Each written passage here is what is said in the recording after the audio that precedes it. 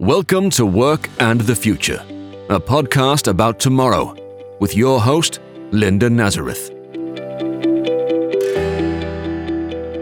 Well, hello, and thanks for joining us today. We've talked a lot on this podcast about pandemic stresses and the new issues we've had to deal with over the past year. But there's one issue that doesn't seem to go away, whatever else is happening in the world. And that's the lack of time we have to get everything we want to get done. It was an issue long before any of us had heard of COVID-19. And I have no doubt it's going to be an issue once we all return to normal or post-pandemic life. Because when it comes to work especially, we all have these lofty goals of what we're going to accomplish. And at the end of the day, we often find we're disappointed because we did not get done what we had intended to do.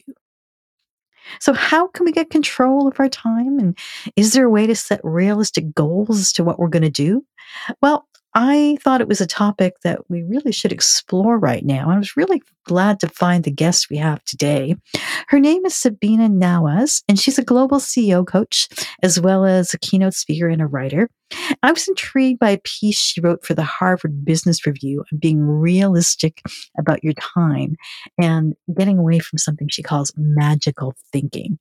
Really thought it was a topic that would resonate with a lot of our audience. So I reached out to her, and I'm really happy that she agreed to speak with us today. She has some really valuable views, really valuable tips in getting more out of the time you do have. It's a really interesting discussion. Please stay with us.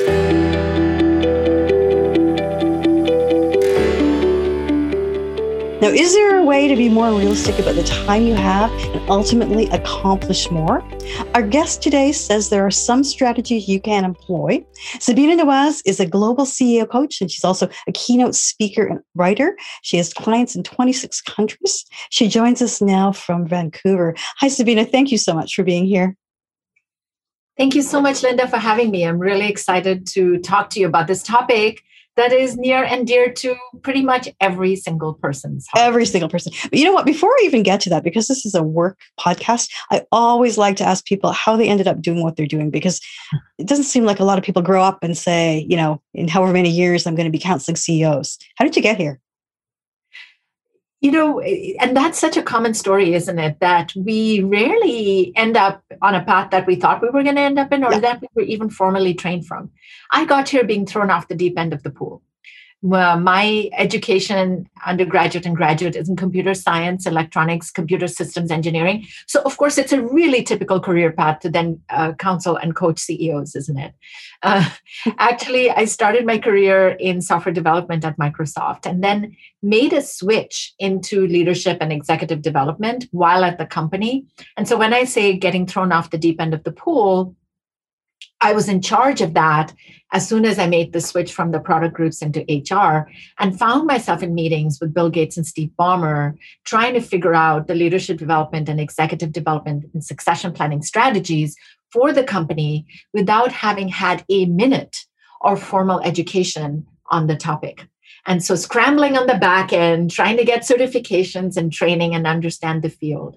But meanwhile, using my street smarts as a manager and as an executive, having run organizations, to say, what would my clients, who are people whose shoes I had walked in, want out of this? And it just kind of went from there. And now you have, tell us about your clientele. It's mostly CEOs, managers. Yes, so it's mostly CEOs and people in the C-suite. And I use the term CEO rather broadly. It can be a university president. It could be an executive director of a nonprofit or a managing director of a scientific research institute. And of course, CEOs, everything from Fortune 20 to startups with Series C funding. But essentially, it's people who find themselves in the highest positions of authority, where the buck stops with them, and where there is tremendous amount of pressure to find answers and find a path forward amid uncertainty, ambiguity, and change. I'll come back to the pandemic, but long before the pandemic, what were the things people were most stressed about? What were the things they wanted you to help them with?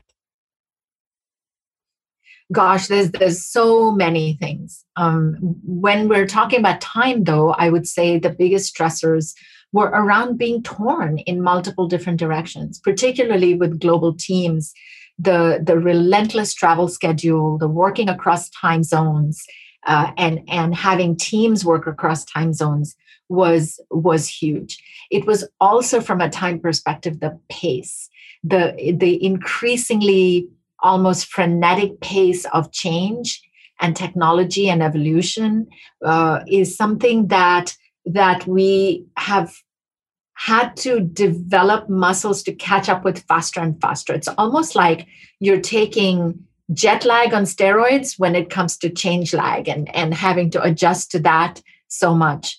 One of the things I'm doing right now, Linda, and I highly recommend people do, is I went back to read a book that was a hit 50 years ago. 50 years ago. It's called Future Shock. Okay. And the idea of future shock is kind of like we have culture shock. And his point is the future is changing so fast, we're going to have to adjust to future shock. And that was 50 years ago, where he's talking about this frantic pace and people are going to move around more and people are going to have more temporary relationships, blah, blah, blah. And now, I mean, we think 50 years ago and we think, oh my gosh, you thought that was frantic? So there's huge future shock, if you will, now, and the pressures that people were facing with the pandemic. Along with that future shock and that pace of change comes incredible uncertainty. People look above for answers, but there are no answers. It's not that they're holding back on sharing those answers with you. They are just as clueless as you are when it comes to what is it? How are we going to address this? Because there is no playbook for it. Well, I mean, no playbook for the pandemic either, right? People have been just trying to make it up as they went along. And obviously, this must have added to the stress over the last year. Yes.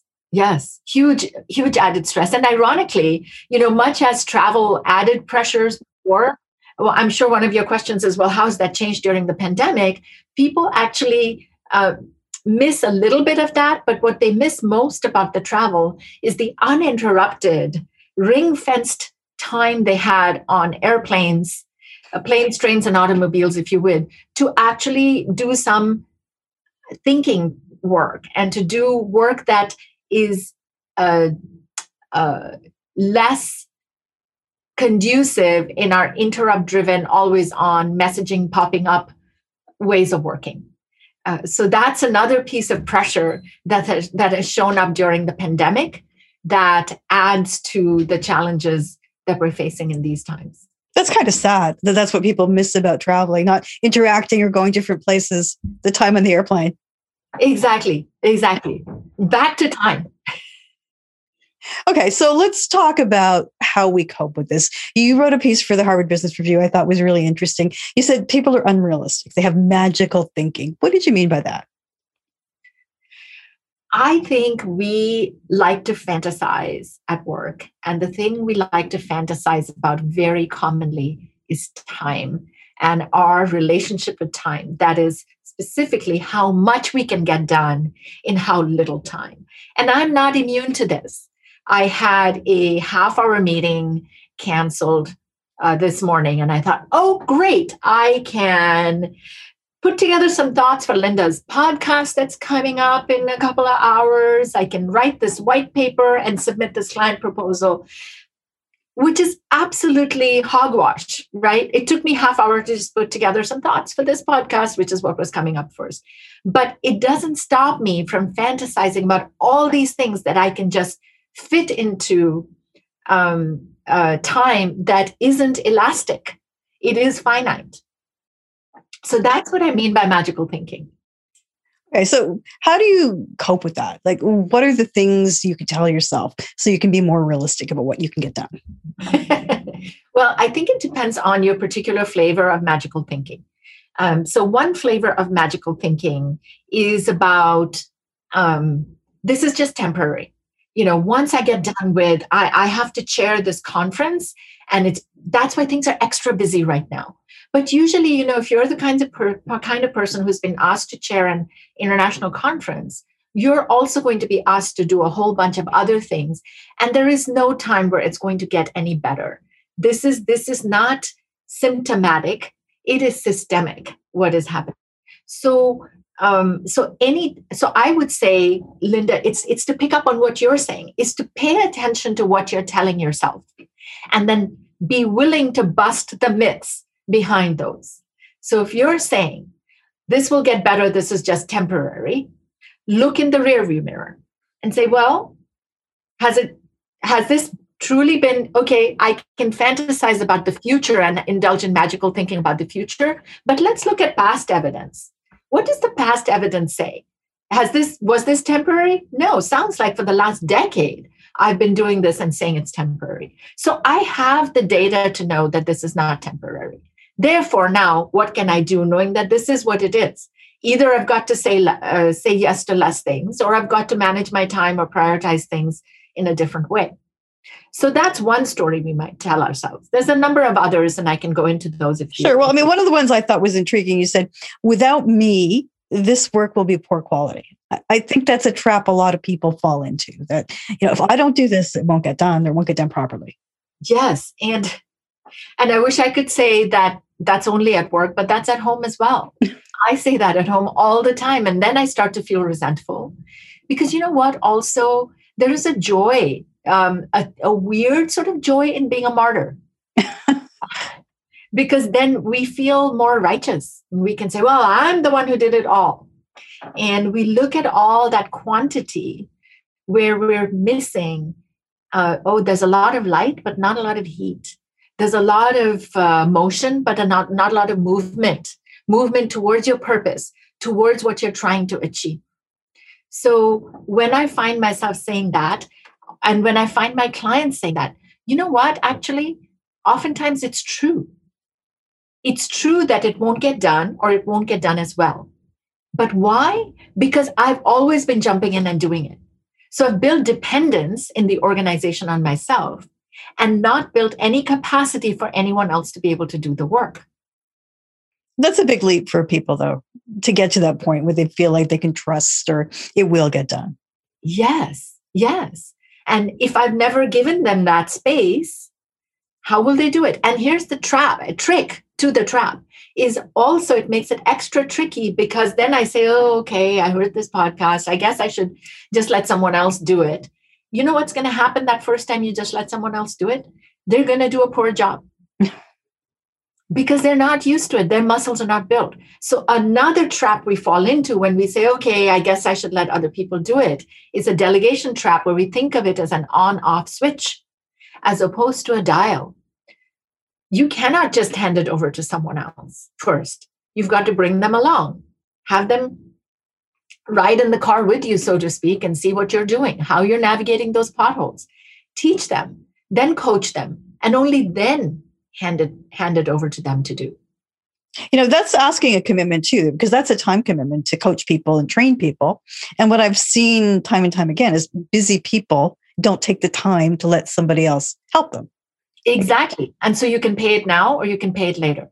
So when you don't mentor or coach someone else, you're right. It will take more time in the short term. That drive that you can do without navigating potholes very quickly, they're going to be in a pothole. You're going to pay extra for getting the car towed or repairing body damage. But over time, you have 5 people who can make that drive and not you. So on the one hand, if you're saying, I don't have time to do this coaching and mentoring, then don't complain about I have too much on my plate. You can only do one or the other. So if you want to have less on your plate, the time to start is now. This does not now mean that you start mentoring and coaching 50 people. Take some of your best performers and spend half hour a week coaching them, because that will pay off in dividends. It'll be a force multiplier down the road once they know how to do those things well. Is there any difference between industries on this? Are any particularly bad or particularly good at dealing with this? I'm not sure. I would say... Yeah, it just occurred to me because I know some industries are better at training than others, right? There's more of a commitment. Some really aren't.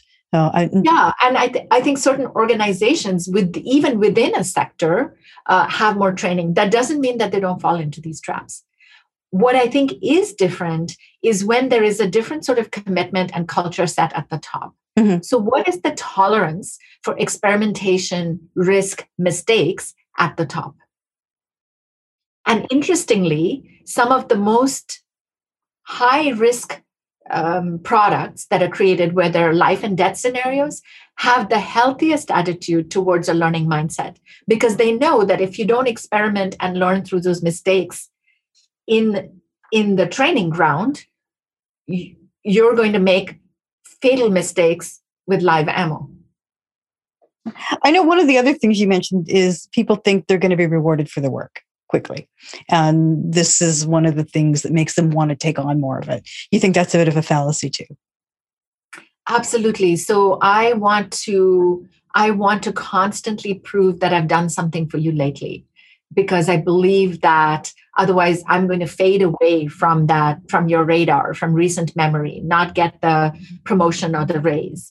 Now, the problem is, the more I take on, the less I'm going to be able to do a good job with all of them. Up to a point you will. And so that's the other problem, is that I take it all on and I do a great job. I'm killing myself in the background, but then the system is rewarding me for that. Which manager secretly does not like employees who say, oh, yeah, I worked all night on this, Right. while publicly they're saying, well, we do want you to invest in your work-life balance.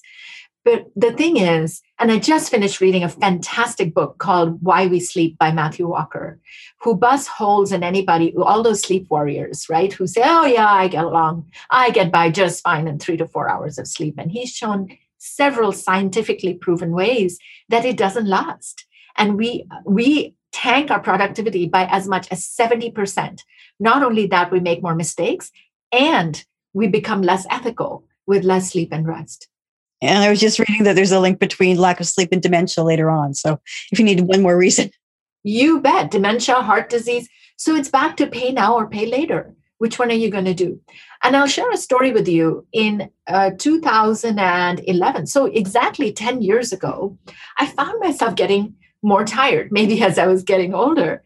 And I thought, oh my gosh, so I went to the doctors. They even took me to a sleep lab and did the sleep study. And he said, you know what? There's nothing wrong with you other than the fact that you've taken on too busy as a mantle and you're not sleeping enough. You need to sleep more. And I thought, oh my gosh, where am I going to find the time to sleep 2 more hours in a day? How am I going to get everything done? So I was genuinely worried about that. And I thought I would have to jettison 25% of my clients. Here's what happened in reality.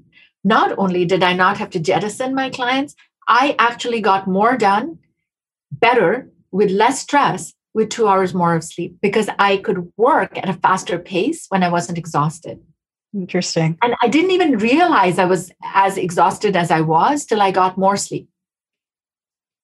Okay, so if someone's listening to this and maybe they're not a CEO, maybe they're somewhere down the ladder, they're trying to cope in a very stressful time, and as you said, CEOs or others say, "Oh, we want you to have balance," but they may not really mean that. How do they get a hold of this? How do they manage their time with all of that? Yes. So I think the first thing is to set expectations about your time, not just with yourself, but with others. That immediate thing, let me just take it on because then people will like me and they'll reward me and they'll think I'm so great.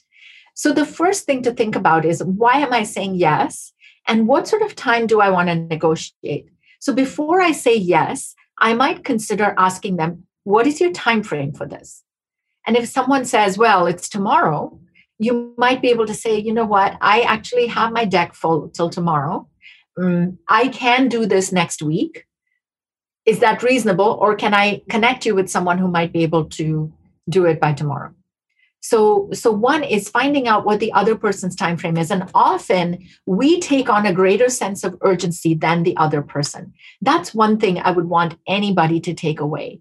For example, last December, I had a super busy week, like many people do right before the holidays. And somebody asked me if I could review their resume that week. Now, most people, if they're also not, that's another thing to think about. If they're not a subject matter expert, they think, oh, it's a quick thing. How long? Can you spend 10 minutes and look at my resume? Well, it takes me about 90 minutes to look at somebody's resume in a deep fashion, and then multiple back and forths. So I said, I'm slammed this week. I would love to support you. Please send it to me after this week, and I'm happy to do that. That was December of last year. Guess what? I still don't have that resume. And I checked in with them. It's not because they were upset with me. They haven't yet put it together. So I could have taken it all on myself and burdened myself in that week from hell for nothing. Okay. So you take the pressure off yourself. You're realistic about time. You mentor other people. Anything else that will help? Because I don't know that we're going into a period that's going to be any less stressful. We're going to come out of the pandemic, but I think there's going to be this huge rebuilding, new strategies. I don't know your feelings about this, but I don't see things changing in terms of demands anytime soon. I do see things changing for more demands, more, not for the better. Not for the better, because there's huge uncertainty in so many different ways, which in itself causes stress. So one more thing I would say is when you are providing a time estimate, add a buffer to it, especially to protect ourselves from our own magical, unrealistic thinking. So often I get very excited and say, I'll get this to you by end of week. And I have learned to say, I'll get it to you not by end of week, not by Monday morning, but by end of business on Monday. Okay. And that gives me a space if I couldn't get it done in the week. My goal is to still get as many things cleared off my deck by Friday so I can have a relaxing weekend. It gives me that space if I need it through Monday. So general guideline there would be add a 20% buffer to whatever you think it's going to take you and declare that. You're only going to delight people if you get it to them ahead of time. And in terms of magical thinking, what's the main thing you can do to make yourself realize it's not as simple as you think to get it all done? Because from all the things you're saying, it's almost like a mindset change, right? It is a mindset change. And the best, I would say, mindset change would be to say you already know that. You have tons of experience that shows that. So I would say, look at your rearview mirror, look at your historical information. How long has it taken you to do things like this? You've never, I can say I've never prepared for a podcast in less than 20 minutes. So why am I thinking I'm going to do a podcast and two other things in the 30 minutes I have? It's not going to happen. So I would say, look backward and abstract from there how long it's taken you and what themes and trends have happened.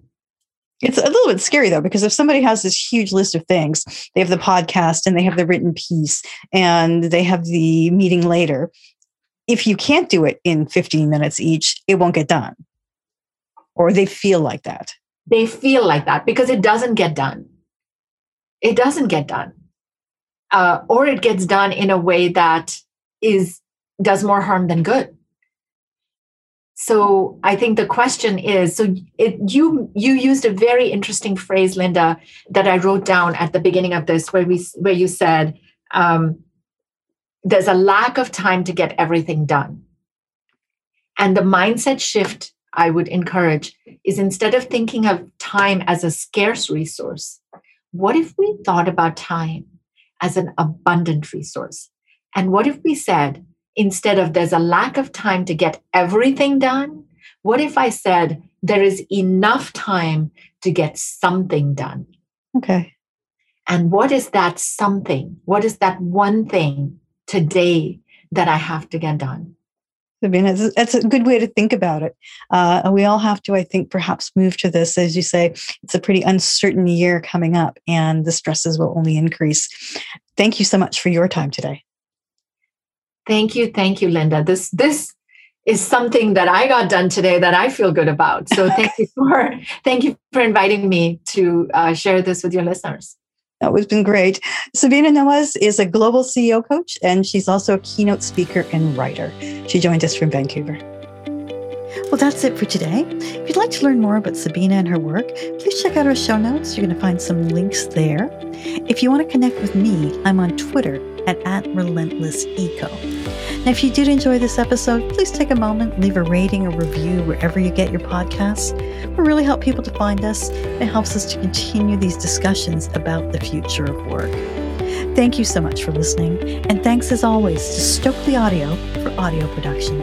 To learn more about work and the future and to see show notes, go to theworkandthefuturepodcast.com. You can also contact us at comments@theworkandthefuturepodcast.com. The Work and the Future podcast with Linda Nazareth is a Relentless Economics production.